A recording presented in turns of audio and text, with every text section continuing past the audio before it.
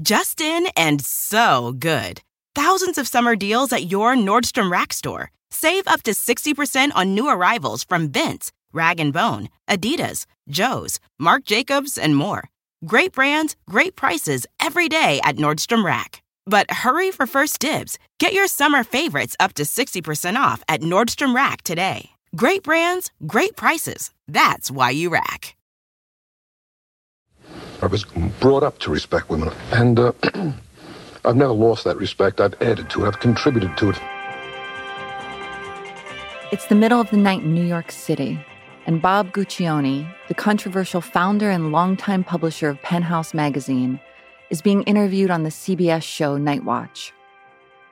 Night Watch was an overnight news show that aired from 2 to 6 in the morning, a time when you could talk more freely about topics like sexual desire and porn on network TV. I think that if you were looking at a woman's anatomy, it must be beautiful in all of its parts. We cannot take one part of the anatomy and say that this is vulgar or obscene, and that the rest of it is okay, the rest of it is decent. That just simply doesn't work. At the time of this interview, Bob Guccione is one of the richest men in the world. He's on the Forbes 400 list, one of the most powerful publishers in America, back when publishers had real power. And he's not humble or shy about any of it. I'm a workaholic. I work day and night. I work 7 days a week, at least 20 hours a day. I sleep an average of 3 hours a night. And I don't go anywhere socially. I do not surround myself with celebrities. I'm not starstruck. Bob's wearing a creamy white silk shirt that's unbuttoned nearly to his navel. His chest hair is out, his skin's over tan. There are a dozen or more gold chains around his neck. Though the interview takes place in the early 80s, his look is full disco. He's the picture of 70s masculinity, even a caricature of it. I've got a good reputation with the girls that I've always worked with in the past. Mm-hmm. We look after our girls very carefully. The host of Night Watch is longtime anchor Christopher Glenn, who looks particularly juxtaposed next to Bob, like a Clark Kent stand-in, a square. Glenn, like most journalists at this time, is trying to knock Guccione down a notch, corner him on a number of fronts. Since you started working in the area of, quote, men's magazines, unquote, has your personal attitude about women changed at all? A lot of people say you're just an exploiter of women. Well, they can say what they like. My attitude toward women, if anything, has grown more respectful over the years. In what ways? Well, I've come to understand them a lot better. When I produced a women's magazine some years ago called Viva, which was very successful with the readership.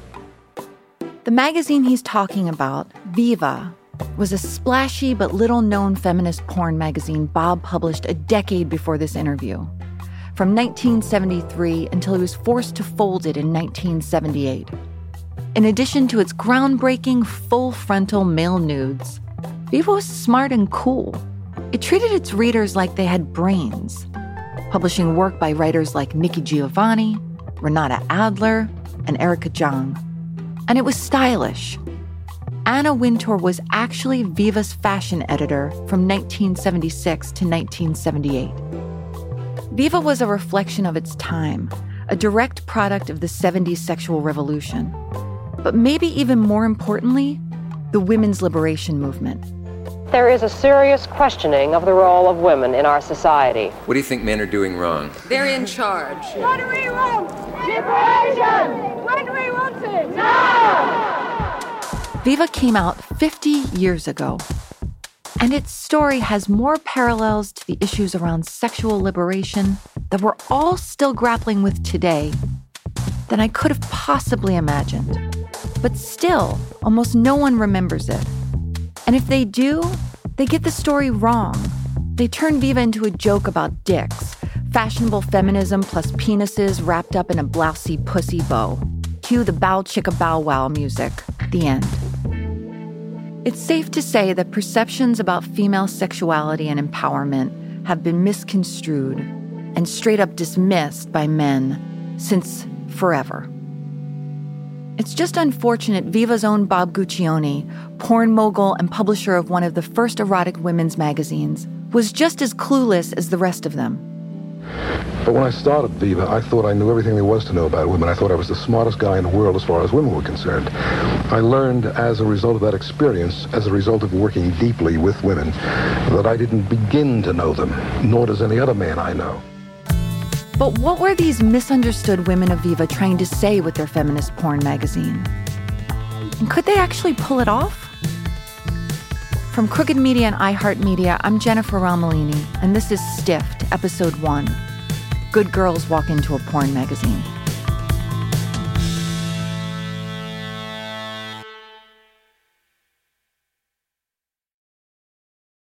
Act 1, The First Word.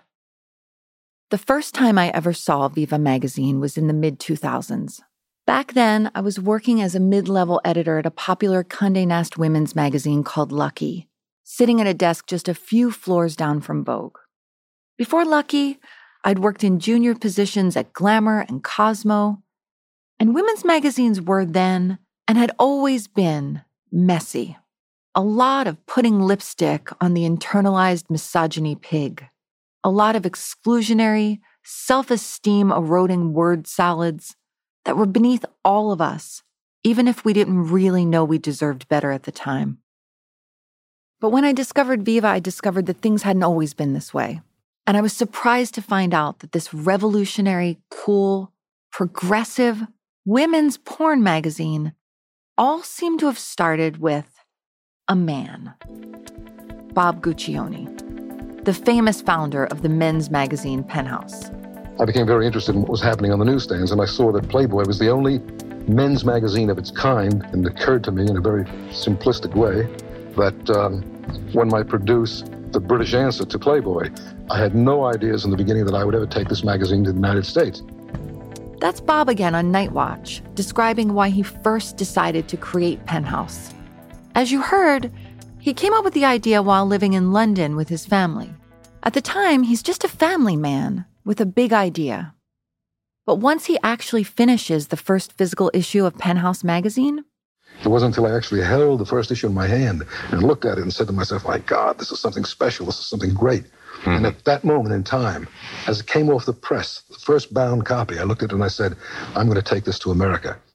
Enter a young, aspiring magazine editor named Gay Bryant. I'd gotten this job as literally the first employee of Penthouse in the United States. You might know Gay Bryant now for her work as the former editor-in-chief of popular women's magazines like Mirabella, Working Woman, and Family Circle, or for popularizing the term glass ceiling to describe barriers women face in their careers. But before all that, back in the 60s, Gay's just a girl in her 20s with big career dreams, even if she's not entirely sure how to make them happen. I grew up in a time in England where you really sort of expected to get married, and that was about it. But I did like writing. Being a nice English, well-brought-up English girl, I was just sort of quiet, and I learned fast, and I just absorbed it all. In other words, I was nice, well-behaved, and a good listener. That was the secret of my success. When Gay meets Bob Guccione, she's just a junior copy editor, freelancing for Penthouse UK before Bob offers her a big opportunity. It's her first break. Hey, we're thinking of starting up in America, and if you get there, maybe you can get a job. So Gay moves to New York City to be the editor of Penthouse US in the fall of 1969. She'd never been to America before, and she knew almost no one. But her new job at Penthouse kept her busy. I was literally the only employee, so I did everything. You had to know how to do covers that made guys pick up the magazine and pay their money, and you had to learn how to get advertising. You had to learn the business. Gay starts as a Penthouse employee, but she's there for the beginning of Viva. And even though she's one of the only people present at Viva's start, you wouldn't know this because her name is strangely nowhere on Viva's first masthead. It's an oversight that will turn out to be likely very intentional, but I'm getting way ahead of myself. When Gay first arrives in New York, this buttoned-up English girl is thrust, no pun, into an entirely new world. But like she said, she's a fast learner. She adapts quickly. And how did being a nice girl, how did that go along with working at a porn magazine? How did you negotiate that? I think I bought the line that it wasn't really a porn magazine. It was a new product tackling the market, and it was part of a David and Goliath battle in the magazine newsstand world. The Goliath here is Playboy, run by Bob's arch nemesis, Hugh Hefner. In the early 70s, the porn landscape is still mainly limited to two men's magazines: Playboy, the reliable old-timer, and Penthouse, the scrappy upstart. In fact, Playboy's around for almost 2 decades before Bob comes along with Penthouse. For a long time, it was the only game in town. Here's Bob. Playboy had been so successful for so long that they didn't recognize the possibility of a threat. They didn't recognize any kind of competition. Playboy was locked into a situation governed and controlled by its advertisers. I didn't have any advertisers when I came into the market, so I had nobody to bow to or kowtow to. Mm-hmm. I did what I felt was necessary and what was right. And what Bob thought was right? Publishing a magazine that was much more explicit than Playboy. Playboy came out of the conservative 50s. It had an old-fashioned, gentlemanly vibe, was widely considered respectable pornography. Just some preppy, naughty boys being boys stuff. And one big reason for this was Hugh Hefner never showed full-frontal nudes.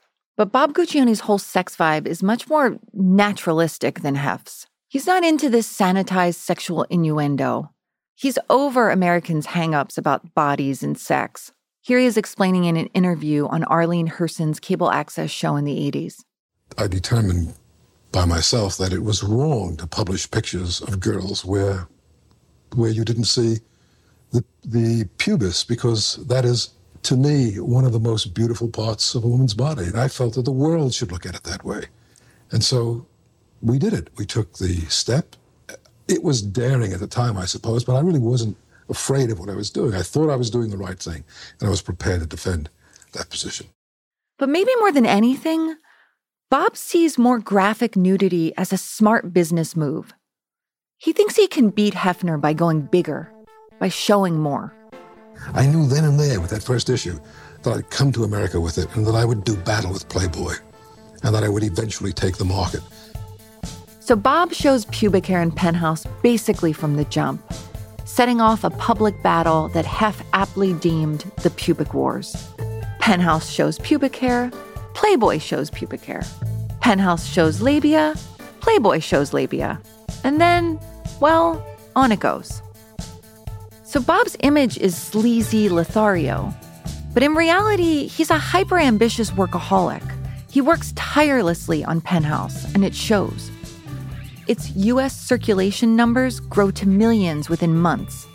It sells out in newsstands that carry it, and it is quickly one of the biggest magazine success stories of all time. It's a cash cow that, unlike its competitors, is run on a shoestring, which makes it even more of a cash cow. And though Gay Bryant was hired on as the editor, she picks up quick to Bob's business savvy. And in early 1973, after 4 years working for Bob and helping him build Penthouse, I began to think, gee, why can't women who are now part of the sexual revolution and the women's movement and so on, why can't they have a magazine like this for them? Gay Bryant suddenly had a magazine idea of her own. And she shares it with her male colleague at Penthouse. I went and talked to Ernie, the publishing expert there, and I said, I think the company should do a magazine for women, a sexy magazine, it's time. And he said, yeah, great idea. Why don't you write up a proposal and I'll pass it up to Bob. Gay's excited. She gets to work right away.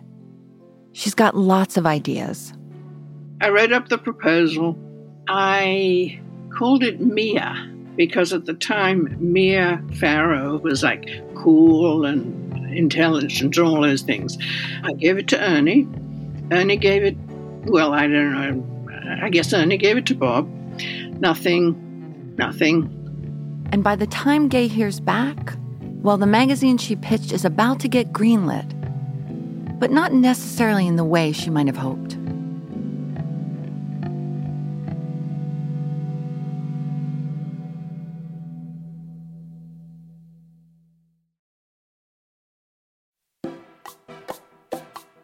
Act 2, an unexploited resource. Here's the thing. Gay Bryant wasn't the only woman working for Penthouse and coming up with big, innovative ideas for Bob. And we'll get back to her magazine proposal and the response to it in just a minute. But first, it's important to talk about Bob and his hiring practices. Because, for the time, they were pretty unique. In the early 70s, Bob Guccione hired tons of women. He hired them, he promoted them, he gave them big titles. In 1974, you either went to Ms. Magazine or you went to Penthouse because there was no other place that was hiring women. That's a former Penthouse executive named Nancy Wintour speaking in the 2013 Bob Guccione documentary Filthy Gorgeous. She's talking about magazine publicity and advertising. But this applied to editorial, too. Here's Bob's partner, Kathy Keaton, from the same documentary.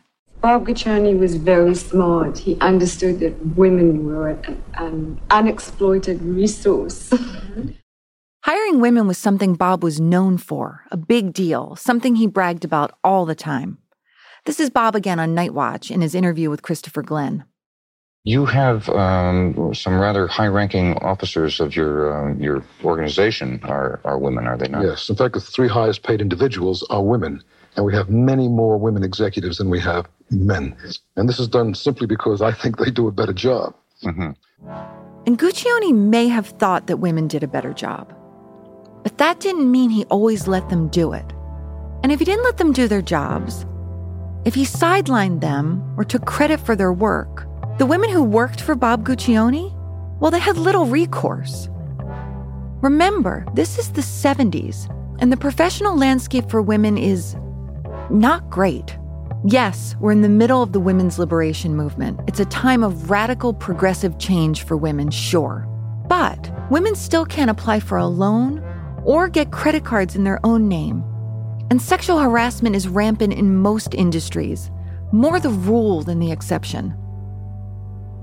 So women who wanted to work at this time often took what they could get.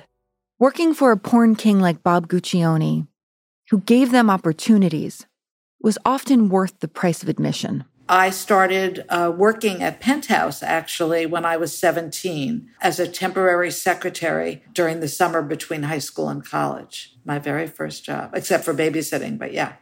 That's Robin Walliner. Robin's a former executive at CNET and the founder of Parenting Magazine. You can imagine the reactions of my parents to their 17-year-old daughter working at this place.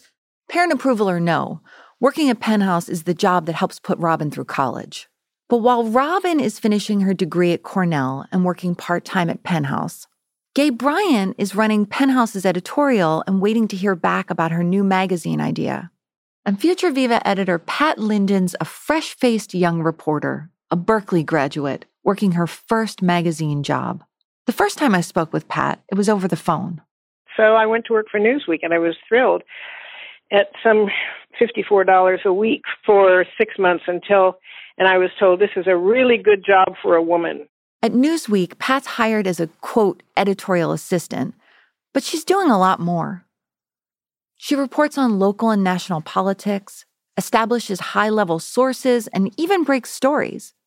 But she's forced to give those stories to established male journalists, men who get the bylines and all the credit for her work, for all the female reporters at Newsweek's work. We decided that we wanted to get recognized on the masthead for what we were doing. We didn't want to be called editorial assistants anymore. And we wanted to be writers, correspondents, that sort of thing.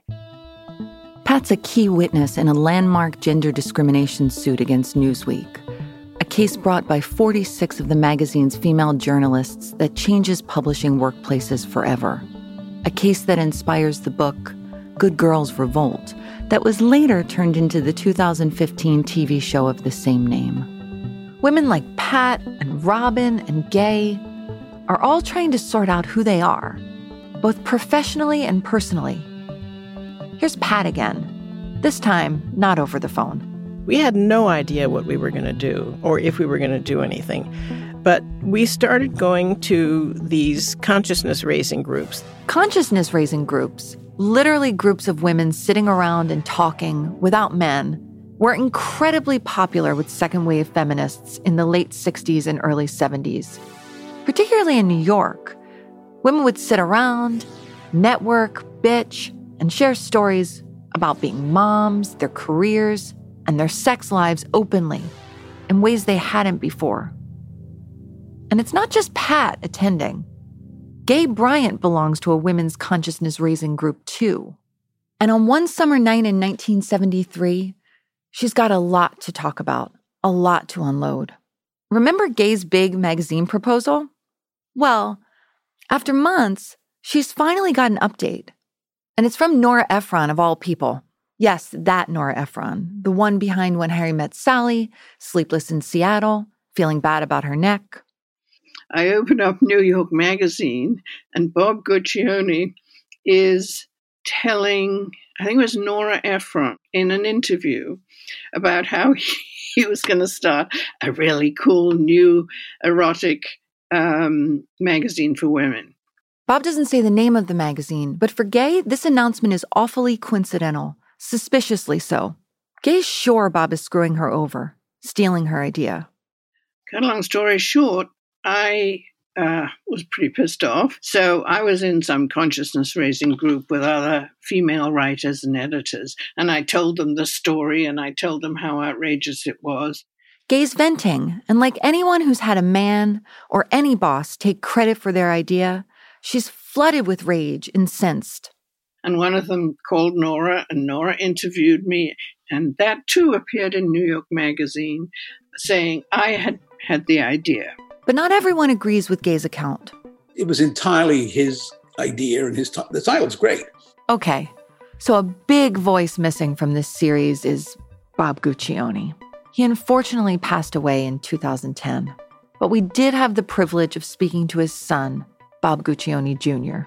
I was there at the beginning as he was thinking it through, but he felt that women wanted the same kind of a magazine that men wanted. Bob Jr. is one of the few people still alive who worked at Viva from the start. He'd go on to have his own successful career in publishing as the founder and publisher of the music magazine Spin. But in the 70s, Bob Jr. is a teenager. And Viva magazine? Well, it's his first job. And as far as he's concerned, it was his dad's creation. You know, he named it. He just came up with the name. He was Italian. Viva means life in Italian. And he, drew a logo on a notepad, and the magazine came from there. Now, we can't know for sure who invented the magazine. I'm inclined to believe Gay, though to be fair, Bob's ultimate decision to greenlight Viva may have come from a desire to keep pace with Hugh Hefner. Playgirl launched just a few months before Viva. Whatever the case, the seed of Viva is now out there. But after spilling the beans to Nora, Gay's filled with insecurity over her decision to talk. I do remember having that feeling of, oh my God, what have I done? And to my eternal shame, I went to Bob and apologized and said, of course I didn't really mean that. And of course, it's your magazine. And I quit. So Gay quits in, let's just call it really misplaced shame. And Bob moves on, finishing Viva's first issue without her. Here's an excerpt from Bob's editor's letter in Viva magazine's first issue, read by writer and podcast host Alex Papademos. You'll hear him read Bob throughout this series, so thank you, Alex. The magazine you hold in your hands is my newborn child, fragile, undisciplined, painfully vulnerable. Bob's editor's letters become a regular column in Viva called The First Word. And in his first words here, Bob's introducing his Viva to the world. The first issue is published in October of 1973. And even today, it's a visual standout. The cover is a full bleed shot, an extreme soft-focus close-up of a woman's face in profile. Her blue eyeshadowed eyes closed in ecstasy, Her coral lipsticked lips parted in a provocative pout, a pink tongue jutting out just a bit. Across the top of the model's face is the Viva logo, bold white in a font that screams 70s. The letters made from a series of thin, vertical, somehow disco-y lines. It's a beautiful magazine, and Bob Guccione was at the top of it all. Viva is Bob Guccione Sr.'s baby, in a way he writes about literally. Here's his editor's letter again. This child of love is my child, and I want to see her grow and have all the advantages and success that love and attention can provide. Next to this letter is a picture of Bob himself. He's 43 here and artfully lit. He looks sensitive, pensive, a thinking man's pornographer. I want to watch her develop firm young limbs and a fine, strong posture. I want to see her acquire the sort of education that promotes knowledgeable opinions, bold, positive attitudes toward life and love and sex, and that creates, above all, character and personality. Just to be clear, because it's not so much from his editor's letter, Bob was making a magazine for adult women, not unformed baby ladies. And he was also making an erotic magazine for grown women who loved men. But what did he serve up? Well, a lot of vulva and naked breasts. There's a 15-page centerfold where a mustachioed man and a brunette woman in a bonnet cosplay as old-timey people on a picnic where all they seem to be serving is the woman's naked body. This issue also serves up a quick hit piece on Jane Fonda and a comic strip called The Little Hooker, where a skinny blonde woman with big tits engages in sex with a bear. Oh, and Bob made some interesting choices when it came to who would be writing for Viva, too. Here's the lineup. White male novelist J.P. Donlevy. And I sometimes do profess the actual facts of one's existence. White male political reporter Tom Wicker. Press will relapse into that more quiescent mood once the current fad for investigative journalism that stems out of Watergate. White male photojournalist Eddie Adams. When I did the picture, I stopped back at the AP office and I handed him this roll of film. And I said, I think I got somebody killing somebody. And I went out to lunch. It was that simple. White male essayist / known misogynist Norman Mailer. And there is an element in women's liberation that terrifies me. It terrifies me because it's humorless, because with the exception, let's say, of Germaine Greer's book, there's been almost no recognition that the life of a man is also difficult. Here's what Gay thought when she first saw it. Viva was always a man's idea of what women wanted. And I don't believe that they really knew what women wanted. Viva was Bob's creation alone, and he wants the world to know it. It's all pretty gross, particularly for Gay, who'd had a very different vision for this magazine. But to Gay's credit, she quickly moves on. She starts her own magazine called New Dawn, a Viva competitor. She's a big-name editor and writer for decades. She's okay. But hearing Gay's story and now knowing where it ends, it all makes sense.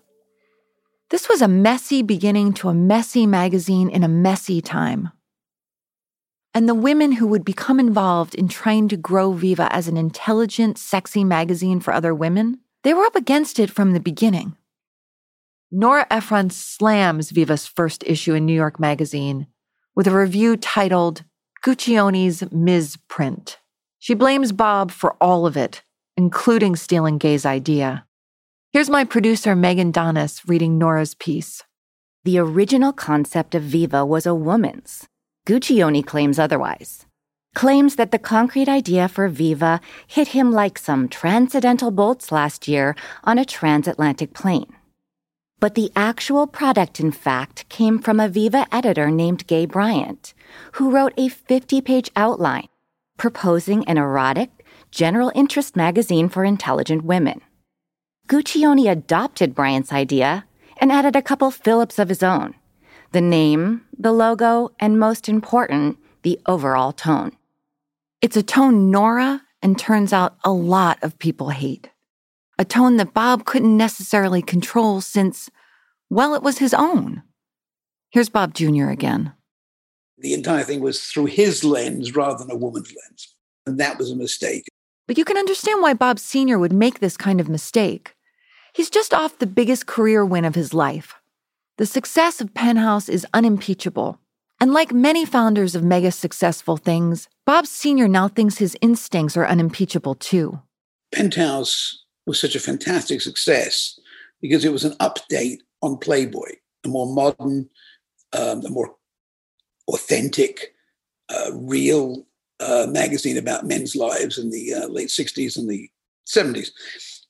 Viva was intended to be the woman's version of that. So he traded the magazine, he thought it through, he believed in that concept and that vision at the time, and he was going to execute it. And the truth was that even with Bob's shadow hanging over it, some women in media were happy to see Viva come into existence at all. A feminist erotica magazine marked progress, no matter who was making it. There was a need for a magazine like Viva, a hole in the marketplace. So Bob Sr.'s instincts are not all wrong. After Viva's first issue, after Nora Ephron's complaints, he starts to hire highbrow female writers, female sex therapists, and eventually editors and writers with serious journalistic cred, including Pat. I mean, Newsweek was a real place. You know, it was a place where it was like boot camp, and the standards were very high. Pat was a bona fide journalist who knew her value. But after the Newsweek case, she didn't know where to go next. So she started networking, kicking the professional tires, meeting up with other female journalists. I can't remember her last name. And I think she was also from Ms. And we were walking down the street, and I told her I was interested in leaving. She said, "Oh, well, I know the perfect place for you." And that was Viva. Somebody had said that, some pornographer was running it. I wouldn't have gone there. But these were bona fide feminists, right? As for Robin, after working as a secretary at Penthouse, the choice to move over to Viva was easy. She knew Bob paid. I got a living wage at Viva, and I was quite proud to work for Viva because we saw the version of Viva that I worked for. We were going to be the intelligent woman's Cosmo. And here's Pat.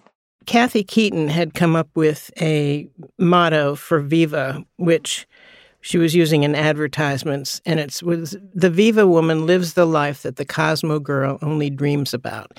And we thought, well, that's kind of cute. And even Nora Ephron's mostly scathing review of Bob's first issue offers both Viva and its female editors some hope. Here's Megan reading Nora again. I realize I'm treating Viva as if it were a failure. That, to be sure, is premature and wishful thinking. Viva may well succeed, may find some formula that works. But did Viva need a new formula? Or did it need a new leader? Could Bob Guccione be trusted to raise this female newborn magazine child on his own? We're about to find out.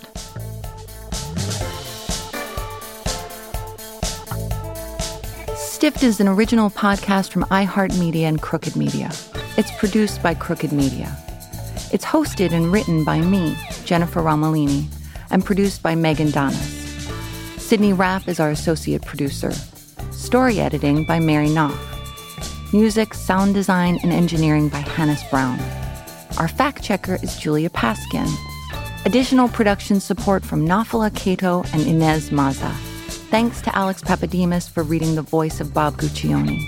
From Crooked Media, our executive producers are Sarah Geismer, Katie Long, and Mary Knopf, with special thanks to Allison Falzetta and Lyra Smith. From iHeart Media, our executive producers are Beth Ann Macaluso and Julia Weaver.